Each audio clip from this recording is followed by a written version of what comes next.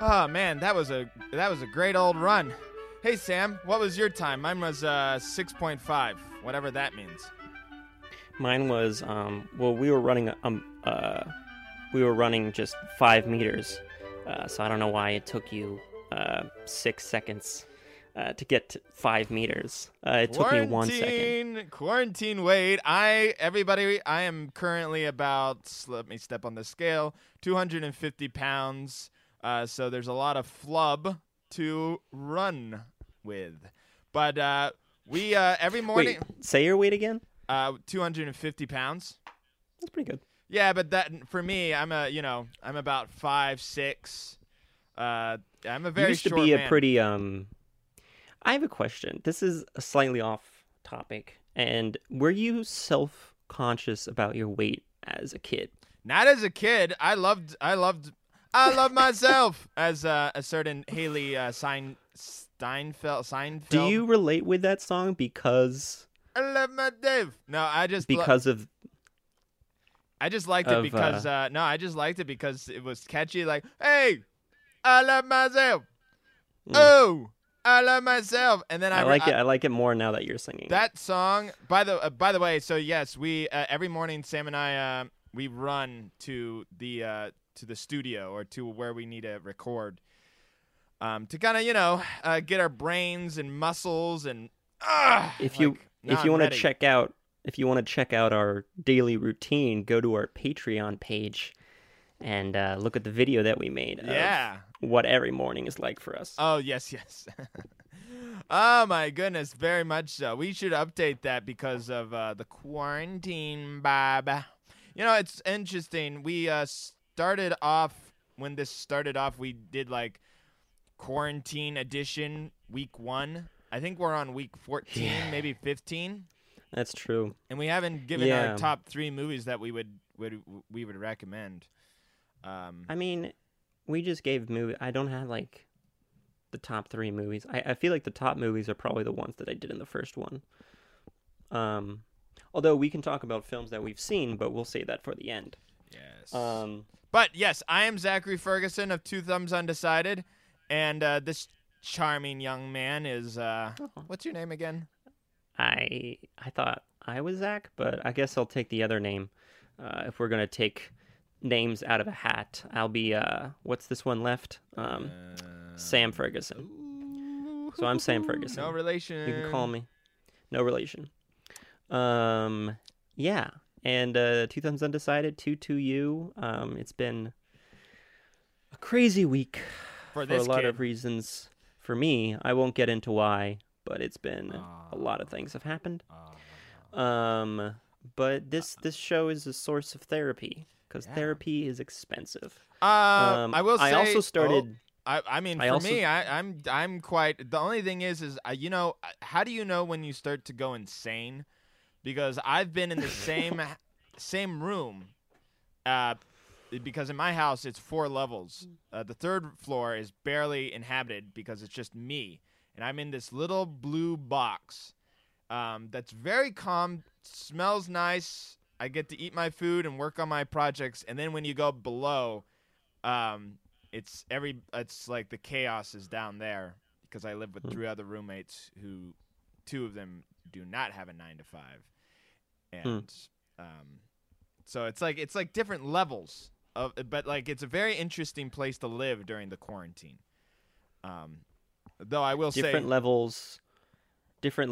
You and I know, bitch, be humble, bitch, sit down. Ooh. Oh, that's from the. I mean, I'll censor myself, but I was just quoting the great lyricist. You didn't though. Kendrick Lamar. Okay, well, that's from the song "Humble." Is the word? And I'm only saying this just because I have to say the word. Is bitch ever good to say? I don't know. I mean, you can get into misogyny and you can get into misogyny and rap, and I can I tell you a story?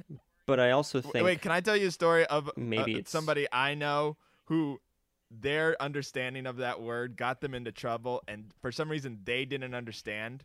So somebody I knew came to Pittsburgh, and he was like new. He came from Ohio, and he was new in Pittsburgh, and he likes to hit up the bars, and he's telling me the story about how he went to this bar, and he was talking to this girl and this guy, and they're really getting chatty and really like getting along, and then for some reason in his head, he thought it would be good to say like to this girl, he's like, wow, you really have a like kind of like a bitchy face.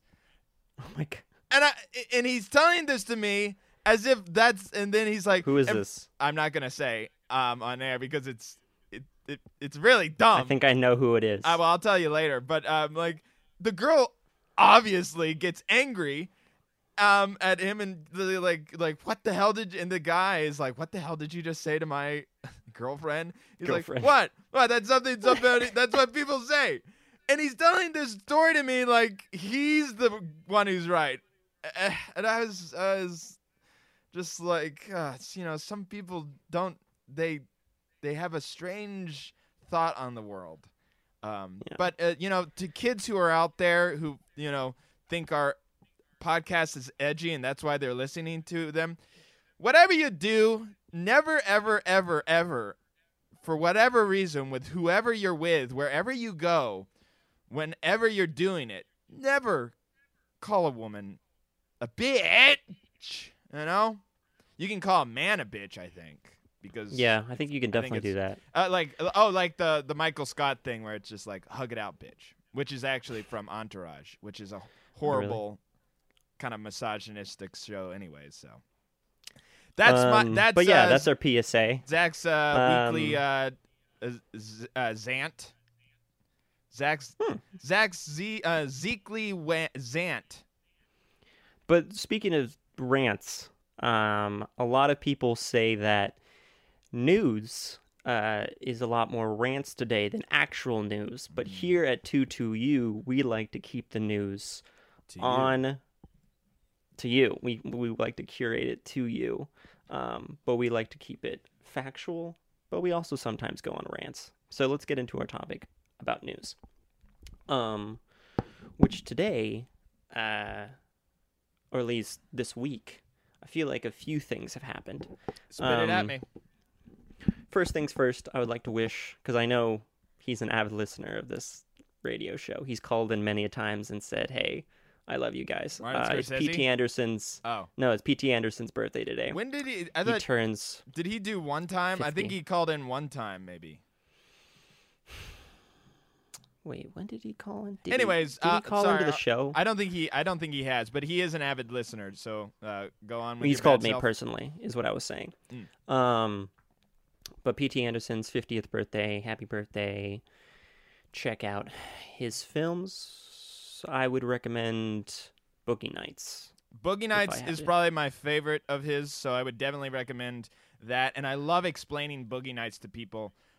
Because they're like, what's Boogie Nights about, Unky Zachy? And I'm like, well, old man, Boogie Nights is about the porn industry, and it's about a guy who has a big old, should I just say it? Say it. Big old dick penis dong. Anyways. And it's Mark Wahlberg. I think you should do the polarity. I think you should start with Boogie Nights and then watch Phantom Thread. And try to connect the two.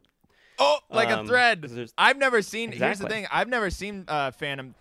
There's two movies I have not seen. Well, technically, I guess three, but I haven't seen Phantom Thread, and I haven't seen Coffee and Cigarettes, which is the movie that got his short film, and then I haven't seen Sydney or to the Hard layman, Hard Eight. I've seen Hard Eight. I started watching. Is Hard Eight good?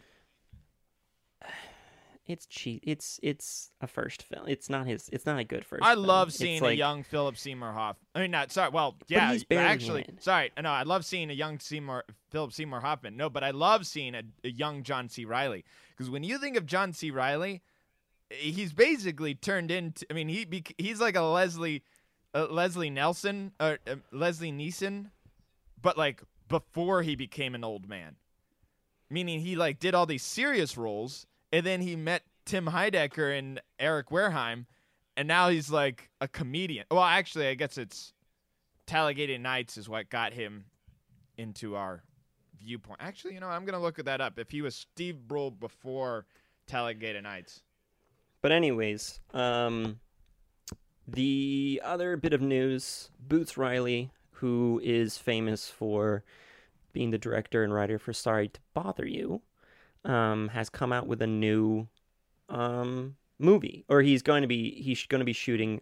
Sorry, it's not a movie; it's actually a series, and it's Gerald Jerome, who, if you don't know who Gerald Jerome is, he won the Emmy for his or not the Emmy, sorry, I think it's the Golden Globes for his performance in When They See Us, and he was also in Moonlight, one of the greatest young actors of our generation.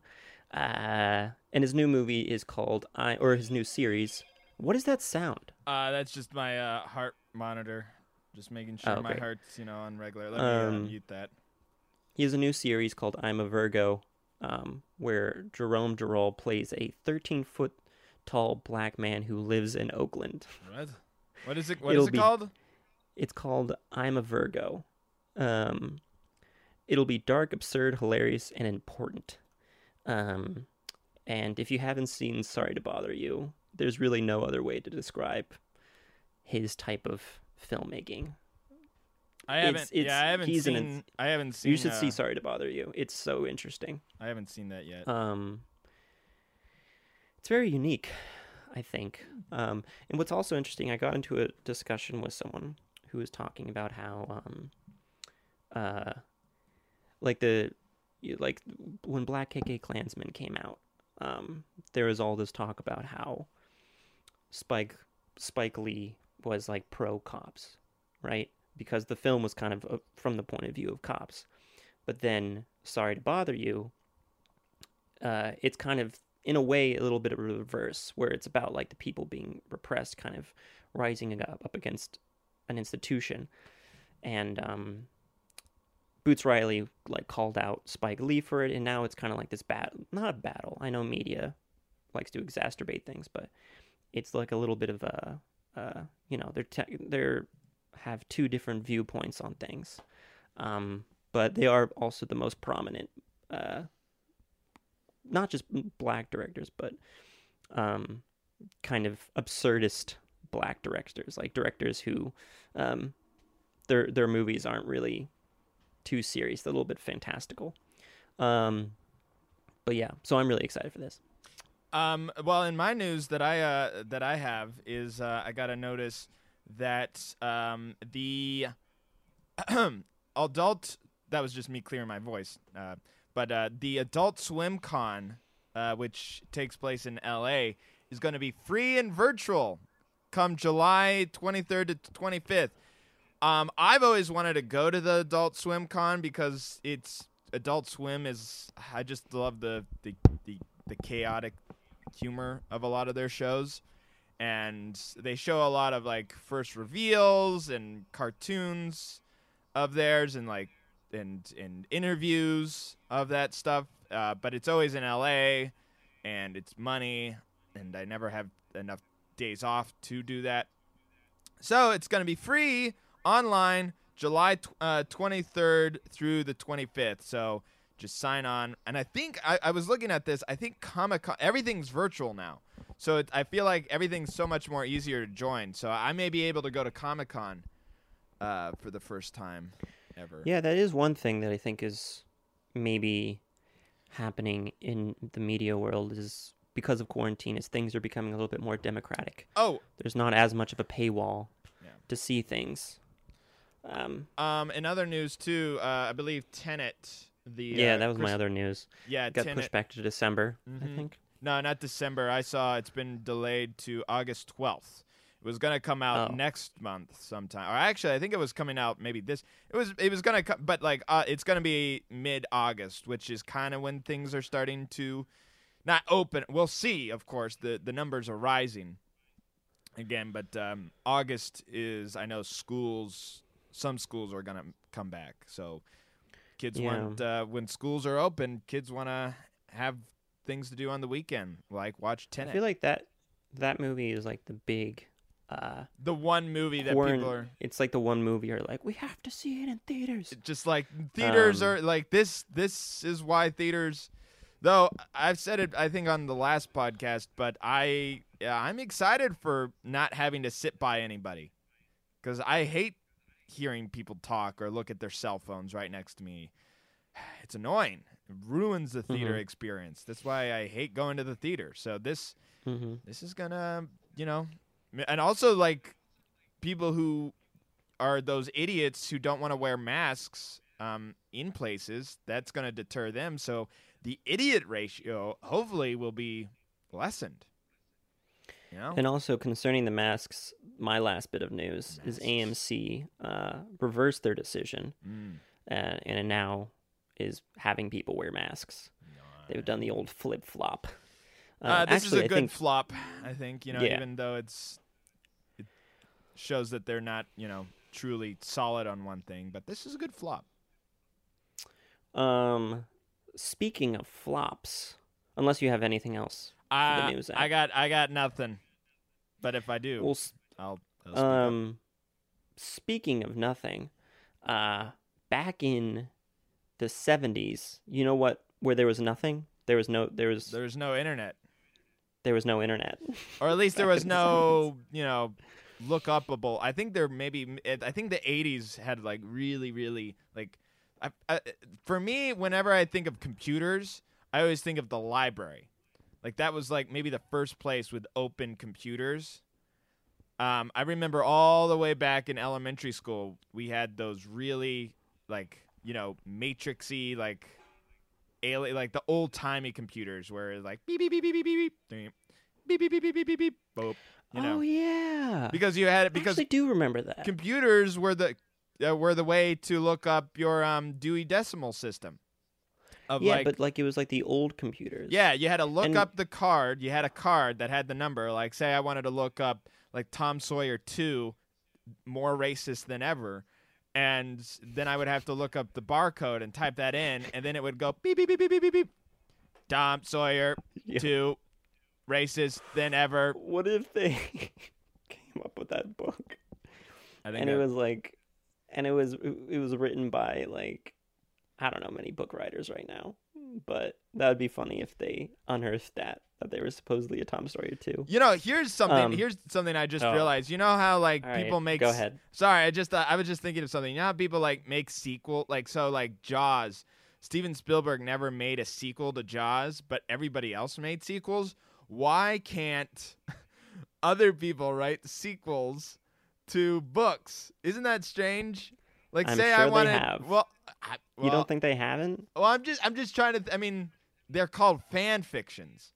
But like, say I'm like, oh, I want to write a sequel to Stephen King's Salem Lot and call it Lottier Than Ever, or like Salem Lot 2, more racist than ever. Like that's my, and it's like by Zach Ferguson.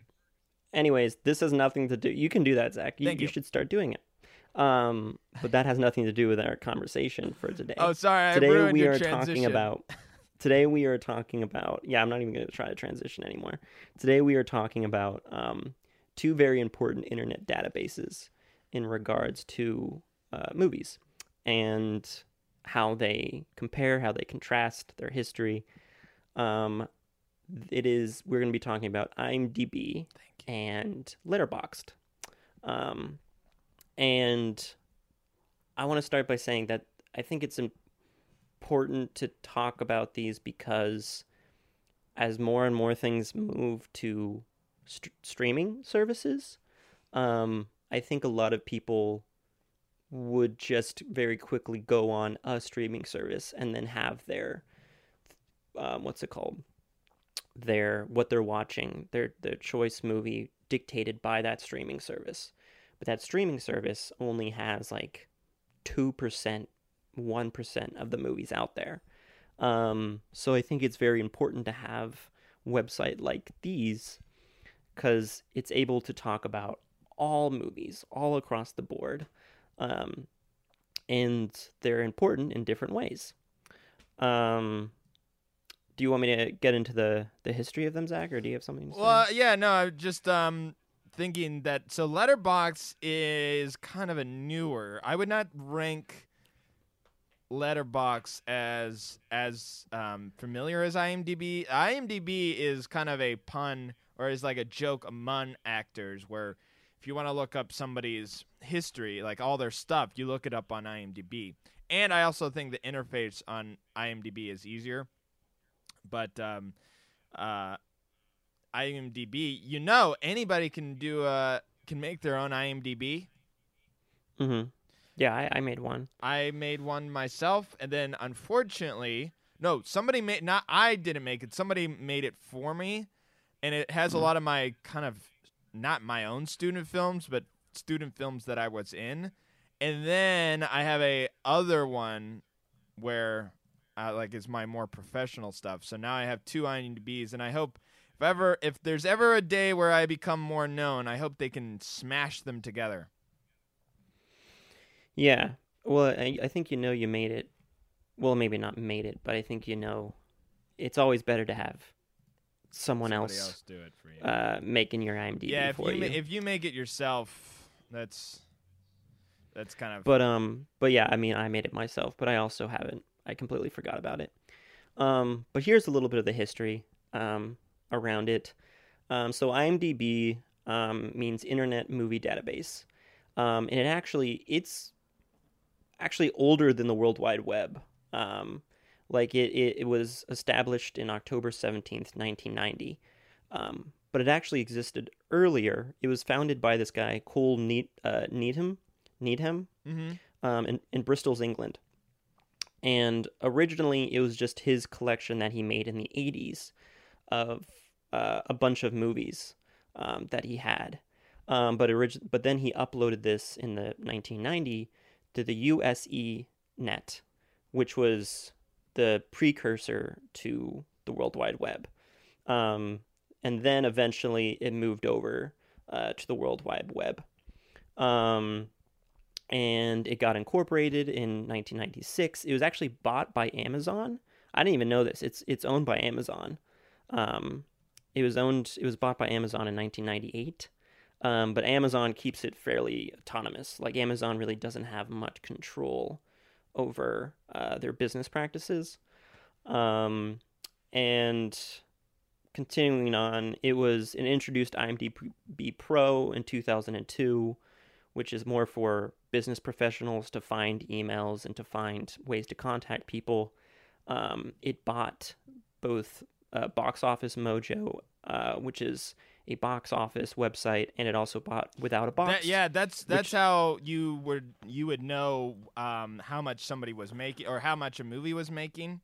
Yeah, which is good for the producers or people trying to figure out how much, because I think that's IMDb isn't really known for that kind of stuff. Also, by the way, we may be having a special guest come on just for a second or so.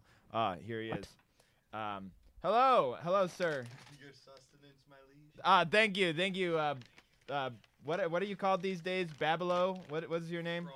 Fronald. Thank you, Fronald. Sorry, that's my.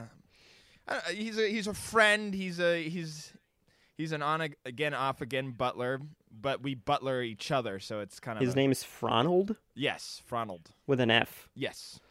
Interesting. Anyway, he brought my food that I got from Uber Eats, so thank you, cool. Fronald. Fronald's an intern. In my house. So they bought Box Office Mojo, and then they also bought Without a Box, which is a way to submit films to film festivals. They bought both of those in 2008. And they also started their own streaming service, which I've heard not that much about. I feel like everyone has a streaming service these days.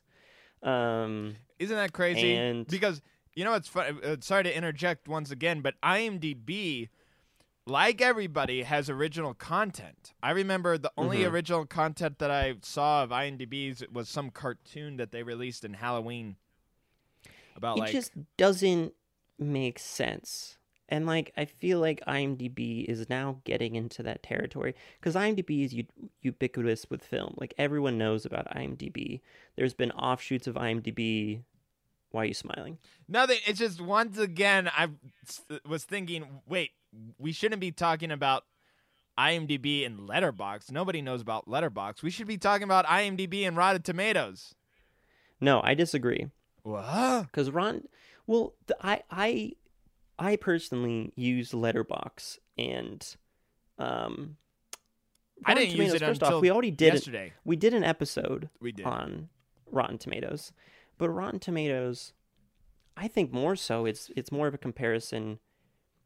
Letterboxd is kind of both Rotten Tomatoes and IMDb combined, and we'll get to Letterboxd in a second because that is fairly newer. But I personally only use IMDb and Rotten Tomatoes, or IMDb and Letterboxd. I never really go on Rotten Tomatoes. Me neither. The only time I ever use Rotten Tomatoes is they do. I think their interface for lists are better, because I love Really? lists. I think it seems more professional looking. Some of their lists. While IMDb, I know they have the top 250, but if you look up, I'm saying compared to, what about Letterboxd?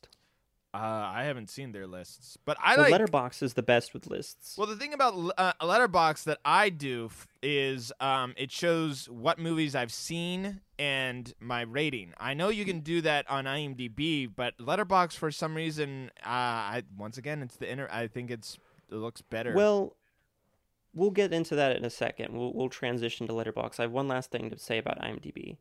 Is there was one of the biggest issues with with IMDb is its privacy concerns. Because there's an article by the Wall Street Journal that talks about how many times they have information that actors do not know how they got that information, or they list information that is wrong.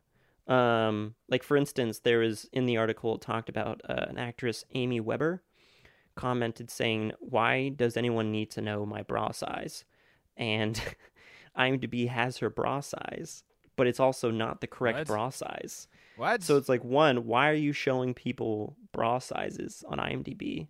And two, like there's a lot of misinformation. And I'm not saying like it's all misinformation, but IMDb really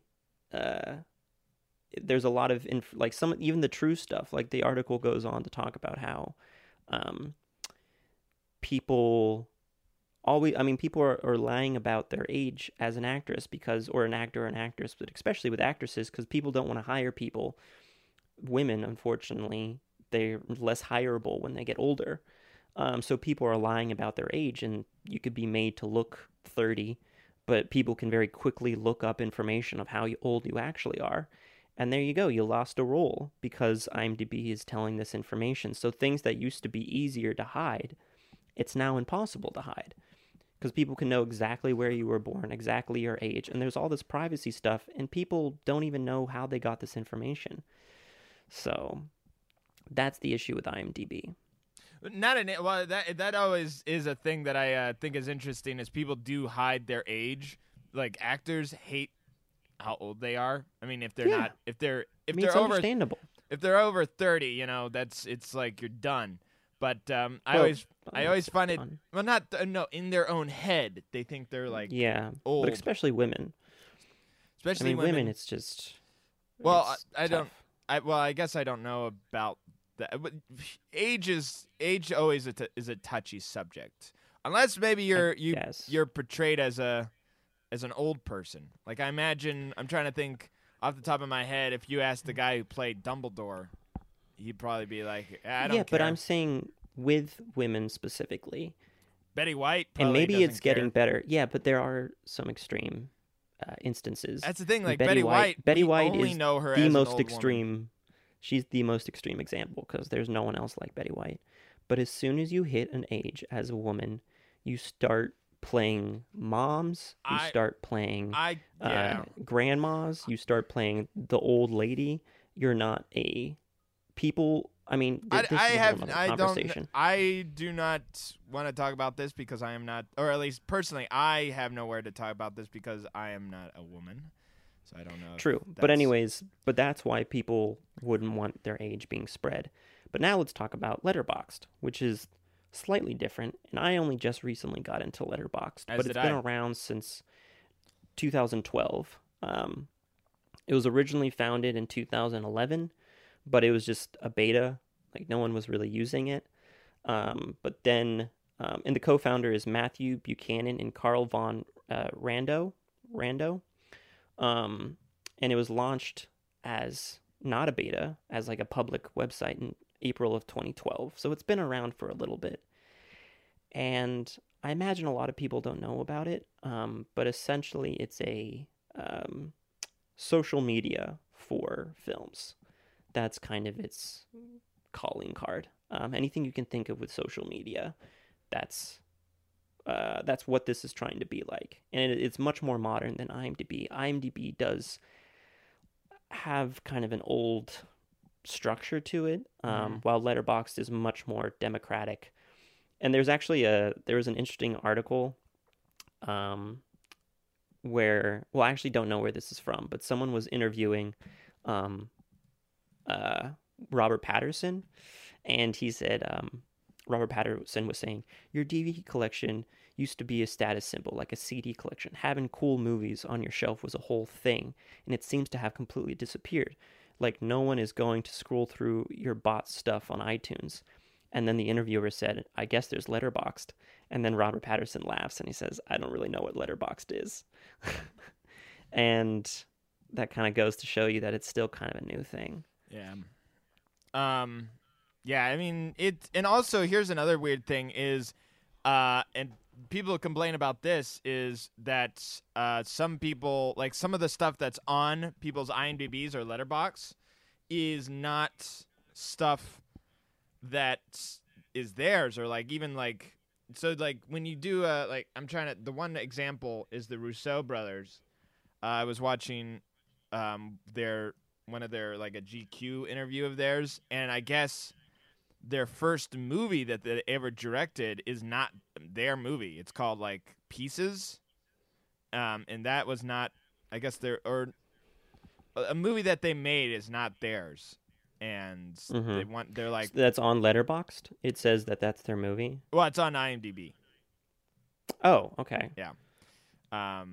It's probably on Letterboxd as well. Let me look it up. But I remember when we were interviewing Eileen Lee, and I said her first movie was the movie or it was Superman 2 or Superman 3. And I said that was the first movie. It was like a remastered version. She was like, no! And she was like, that's not my first movie. And it was because rightly so, because I was wrong. But IMDb listed it as their first movie because the movie came out in the 80s, but the remastered didn't come out until like the 2000s. So that's why IMDb listed. So there are like with IMDb, there are definitely issues with lists and like organizing some of the stuff. Something I also don't, I guess, like you said, IMDb owns Box Office Mojo. I always wonder where they get these facts. Like there's always, you know how they say like there's this one guy who edits and writes up like 2/3 of Wikipedia. I wonder who does the searching and the research for IMDb. I don't think. I mean, it's all user based. Yeah, but the thing is there are. It's not exactly like Wikipedia. Although Wikipedia, see, the thing with Wikipedia is like, although people can go in and edit it, it's not everyone can edit it. And there's also a team of people constantly proofreading. I was about to say you can only edit it because I can't edit. You can only edit it if you've like created articles before. Well, here's the little factoid for like the history thing. I remember in high school, sometimes I would spend like I thought it would be so hilarious to go into Wikipedia and like change little things on like people I did, like Justin Bieber. I remember I changed like a thing to like he was a dinosaur riding cowboy who killed the Pope, like stuff like that.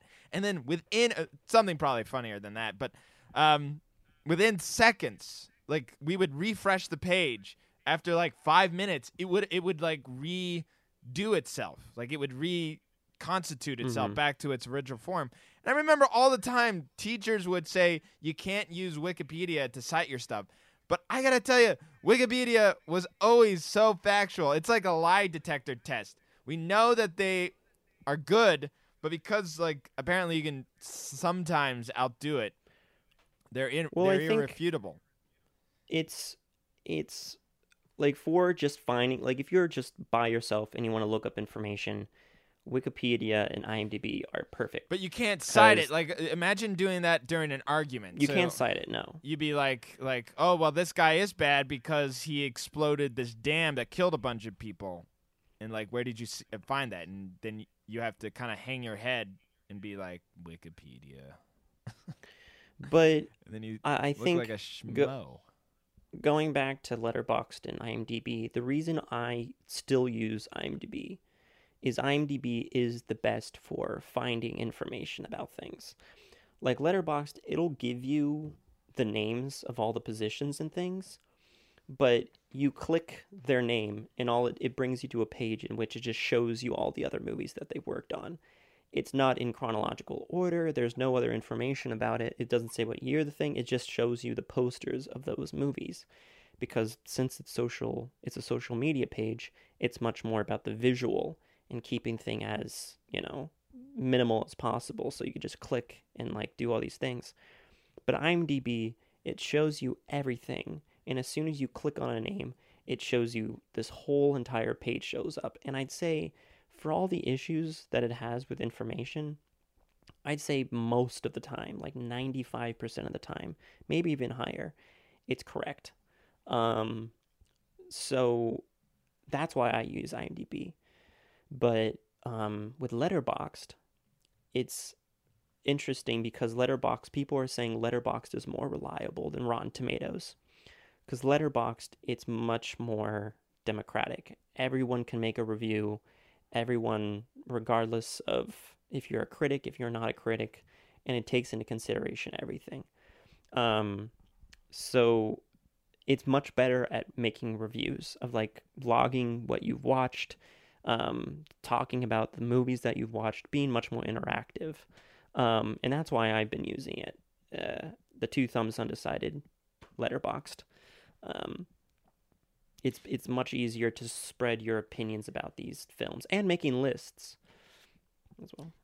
Yeah, IMDb. So the only complaint I have about, like, I love looking up the discography, and you really can stumble. The filmography. Yes, filmography. What did I say? You said discography. Well, you misheard. You know what? The good thing is this is recorded. But yes, the filmography. All right, well, in a way, did I? Well, you know what? DVDs are a thing, so in a way, okay, fine. I said discography. Anyway, after that explosion of emotions, so I love looking at people's filmography and kind of go, ooh, this person's there. Oh, my goodness. You can be such an annoying know-it-all by looking at IMDb's, like, pages. Because I love seeing, like, wow, wait, this person was in that TV show? Or, like, whoa. Like, once again, to bring up Columbo, I look at a Columbo episode and I go, holy smokes, like, Karen Allen is in that. Or, oh, wow, Martin Sheen's in this. What the heck? But the only thing about IMDb that for some reason they changed recently is the front page. You notice this, Sam? Do you see it? Did you see it? It looked so better before. Something about it. Oh yeah. And now it looks muddled, and it doesn't look like I can click anything. Like it had such an organized look to it.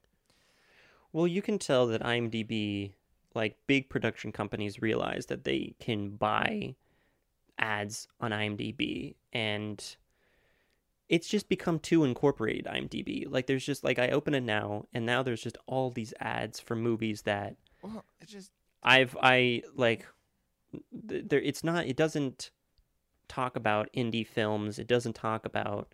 It's all ads for major production company films. And with Letterboxd, you open it up. Granted, Letterboxd, you can open it up, and there's an ad for Da 5 Bloods, but it's not even an ad. It's just a photo, and that's just like what's up top. And like there's nothing to click. It's just a photo. But you know what? Maybe I haven't tried it out. Maybe it is kind of the same. It's just I don't like their dark. Before it was kind of a lighter. It looked, now it has this dark background, and it feels like I'm falling into the void with some of the from these movies. But I guess it looks kind of the same. I mean, it's the same kind of thing.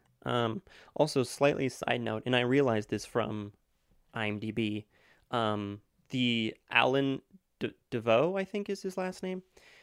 He is the cinematographer for Spielberg's E.T., for Empire of the Sun, for Color of Purple. He's a great cinematographer, and he actually recently passed away 2 months ago from COVID. Yeah, and I didn't know that because there was a thing, Eyes on Cinema. It's like a social media just film thing. They posted a video of all of these shots of Spielberg shots, and so I wanted to find all the people or all the DPs who actually got the shot, and I found that he died from COVID, which is really sad. But stuff like that you can't really use Letterboxd for. Letterboxd is not made for finding out that kind of information. It's more of just a way to collect things, these are these people's movies. This is my list of movies I need to watch. They also both IMDb and Letterboxd have watch lists, but I prefer the IMDb's just because I just know it's easier to find out everything about it. What is it with what much watch list? What? Yeah, the movies that I need to watch. Oh, yes, yes. Though on IMDb it keeps telling me all the movies from last year, say The Joker and such like that. No, I'm talking about movies that a list that I create. Oh. You can create a watch list on IMDb. See, I like well, actually, you know what? I have not seen what is it called? I have not seen that. I have not used that on Letterboxd, so never mind. But it's also lists in general on Letterboxd are way more easier to spread. They make it much more you could comment on lists. You can it's just much more user friendly to add things. And I think that's another thing that definitely leaps and bounds.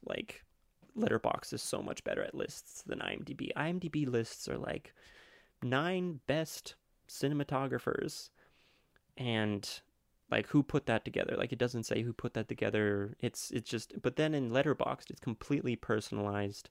It's a little bit more like social media, where it's you can. Well, it is social media where you can just kind of make up whatever genre you want, and it's. I don't know. It's more interesting. Yeah. One last thing about Letterboxd, because I said one thing bad about IMDb. Yes, please do. One thing bad about Letterboxd is you can't really avoid it with any kind of social media. But there's a very wide opinion of thoughts with movies, and you see things with the new 826 film, or the thing that Dave Chappelle made. There was this comment that was just going in on why Black Lives Matter is stupid and blah blah. So it is social media in that sense, where there's arguments in Letterboxd about things, kind of like Twitter. And there's a article, let me pull it up, from IndieWire. Oh shit, did I lose it? Oh no, I think I lost it. Oh no, what the? Alright, oh no, I'm I gonna found have to it. fill this. Oh. No, I found it. There's an article from IndieWire where they removed Letterboxd removed an Inglorious Bastards review in which it said, I wish they could bring the Inglorious Bastards back so they could kill like the Nazis today. And I mean, I get why they removed it, because like any like, you know, claims of killing anyone is never really great. Yeah, Nazis. You know, but like, but it's I yeah, think that's so they removed it. They removed it. Well, I guess inciting violence, because yeah, no, I mean, I agree. Nazis being, but they said, attacked. Letterboxd said, yesterday our moderators removed a member's review of the film Inglourious Bastards. When asked why on Twitter, we responded badly. We fucked up, and we're genuinely sorry. We're especially sorry that our reply caused some of you to feel unsafe on Letterboxd. I guess I could read the review that they responded, but it's like with any social media, you have to be conscious. It's like now, like how much of a moderator are you going to be on information? An idea. So on that, an episode we should do like soon is an episode on censorship. I think that would be a great episode. That's deep. I mean, that's a that could definitely big last conversation. Yeah. I definitely have some opinions on that. Yeah. But I mean, that's fairly complicated, I think, but certainly. I mean, well, that's another reason why it would be a good conversation, because I personally don't think it's complicated, but once again, you can convince me otherwise, like you have in the past. But yeah, I mean, that's it I have for those two. So our recommendation is check out IMDb and check out Letterboxd. I highly suggest Letterboxd. This is my final 2 cents. I recommend Letterboxd for archiving the movies you've seen, because I gotta tell you, after I watch a movie, I like to kind of remember like which movies. Like I watch a few movies and then I forget that I watch it because I'm too busy doing other stuff. Sometimes they say that's the sign of a bad movie, but like I forgot that I watched this movie Grand Prix a few weeks ago, and I put that on my Letterboxd, and I'm like, oh yeah, that was a fun movie. I'd also say, and then IMDb for film. Go ahead. And then use IMDb for filmography. Yeah, I'd say use Letterboxd to find new films. Like, you can follow people on Letterboxd, and if you like what they're liking, if they give something a 5 stars, you'll be like, oh. Or if you follow their lists or whatever, you can. It's better to find new movies that are not curated for you. It's a little bit more like, or not automatic, like electronically AI curated for you. It's a little bit more personal. And then IMDb, yeah, it's just best for finding information about things. But yeah, so want to transition to films that we've seen? Yes. So I'll just say mine. I have not been really watching movies recently. It stinks. I know that's that's kind of our job. I've been watching a lot of TV, like TV shows. TV? Well, I know, like, yeah. But I've been doing a lot of reruns. The show that, and this is kind of I'm just saying what I've been watching recently is, I've been kind of getting a little bit into the show Futurama. I remember not liking it as a kid, teenager, and then even as a young man, which I guess I am as still. But I've been watching it recently, and it's a pretty smart show with some funny gags. Nothing to the degree of, I would say, the old Simpsons, but only just because Futurama, I think by that point, their art style, the thing about Futurama is they started off with digitally made like animation, so it looks really, really fresh. Well, the Simpsons I will always love because it has this kind of not grainy, but this very limited animation. It looked less limited than, say, cartoons today. Yes, it's like hand drawn. It's hand drawn, and also like if a character doesn't need to do anything, I love this. They'll just stand there and then ever so often blink, and I love that expressionless thing of like they're just kind of they did that with like SpongeBob, where Well, Patrick will it's just this- stand there and look like an idiot. Futurama did the same thing. Well, I mean, Like it's the same creators. it's the same creators, but they're I've watched the first season, and then I watched a little bit from like the 10th season, and their art really does not look that different. And of course, if you look at like say season 3 or 4 of The Simpsons and look at it today, it's radically different because it's 30 years of animation. But yeah. Futurama was on for 10 years. Actually, 10, 13 years. But yeah, no, I think Futurama it's good to rewatch. But one of my roommates has been showing me some anime, and something I found very funny recently. I guess he's showing me good anime. One of them is called Kill la Kill. It's pretty dumb. It's not for everybody, but it's got some cartoonishness. But I have several movies on my Criterion collection, and I think the movie that I'm most interested to watch right now is Homicide by David Mamet, and this movie called The Blood of Jesus, which is like one of the first African American directed movies. How old is it? When is it from? 1941. Oh wow. Comely. What is it called again? It's called The Blood of Jesus. Blood of Jesus. And I think it's commonly remembered today as Andy on. So I think there was a thing called there was a radio show called Amos and Andy, which was like a very racist. It was racist because it was two white guys doing a black man's voice.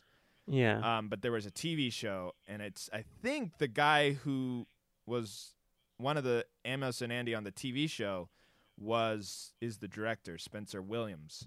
So, wait, Amos and Andy but you said it was the first black director. Not the first. No, it's just it's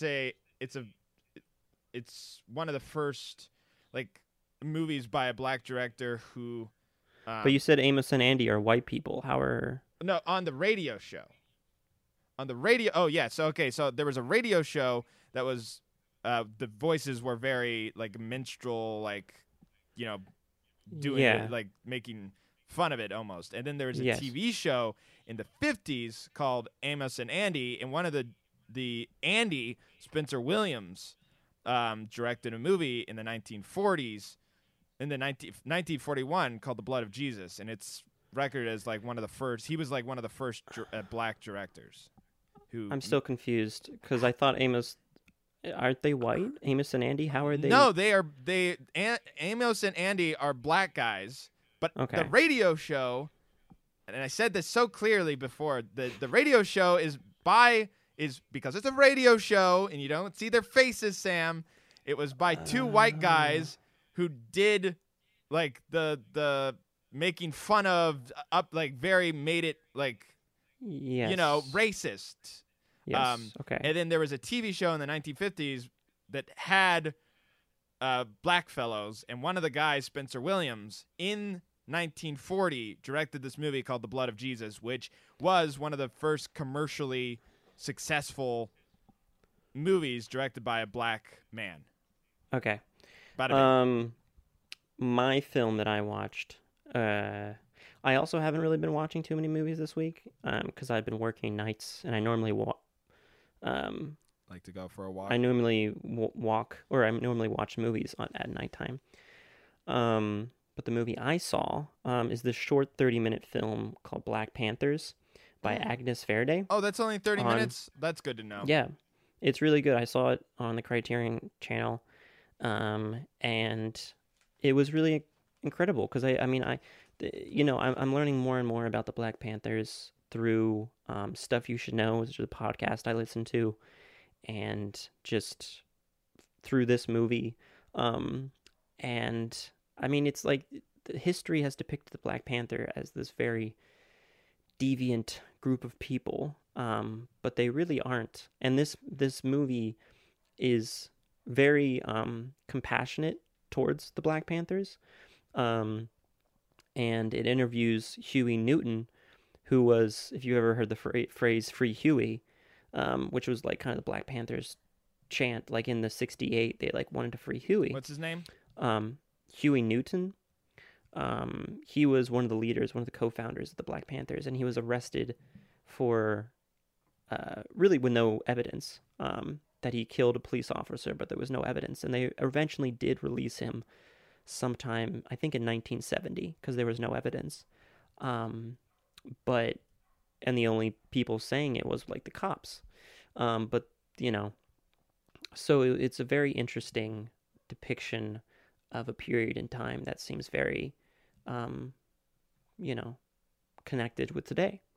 And like they're saying things that are exactly what are being said now. And I also watched the what was the one film festival that had Janis Joplin? Montpelier? A Montreal Pop. No. Yes. That was it? Montreal Pop? Yeah. Yeah, I started watching that one day, and it was fun. Yeah, Pop. Yeah, Montreal Pop. I'm looking it up. By D.A. Pennebaker. Oh yeah, he's a icon. Yes. But that was really cool because, I mean, it's also just interesting seeing like the dawn of like what we think of as like music venues, like music concerts and things. Like the '60s, that was the beginning of that, of like these big concert venues where all these musicians would come. But like people are just like, there's like people sitting in seats. It's like not as, there's not like a standing room. But it's like these people who we are just so iconic in rock history. Janis Joplin, Jefferson Airplanes. And it's just, I love history and I love music. So I was all over it.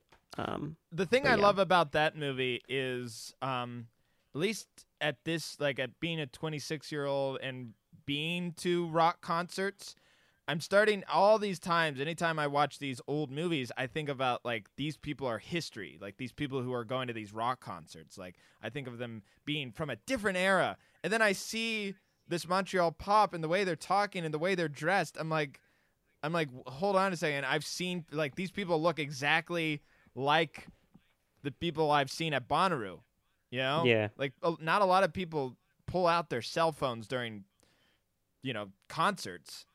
So it feels like I'm in the 1960s, but instead of listening to Janis Joplin, I'm listening to, Sebastian and Stock. Paul McCartney. No, there's Sebastian and Stock, but I'm listening to, I'm trying to think of a band I listened to. I'm listening to Vampire Weekend.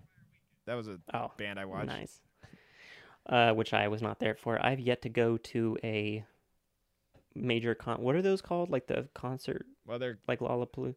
I mean, it's a huge film festival, which sadly it's not a film festival. No, the concert venue. It's a music festival. But I will say, it's Bonnaroo. Music festival. That's what I mean. But I will say, sadly enough, Bonnaroo is canceled this year. But well, more the merrier to go next year. Yeah. Well, anyways, that's it for today. Hopefully next week we have some movie theater venue that we can talk to. Sam's emailing personal emails. I'm emailing like crazy. I'm going to start emailing specific people. And I'm tracking down people on the street, which has not been successful. All right. Well, anyways, Godspeed, everyone. Have a good week. Yes. Stay clean, Spider-Man. Right. Bye.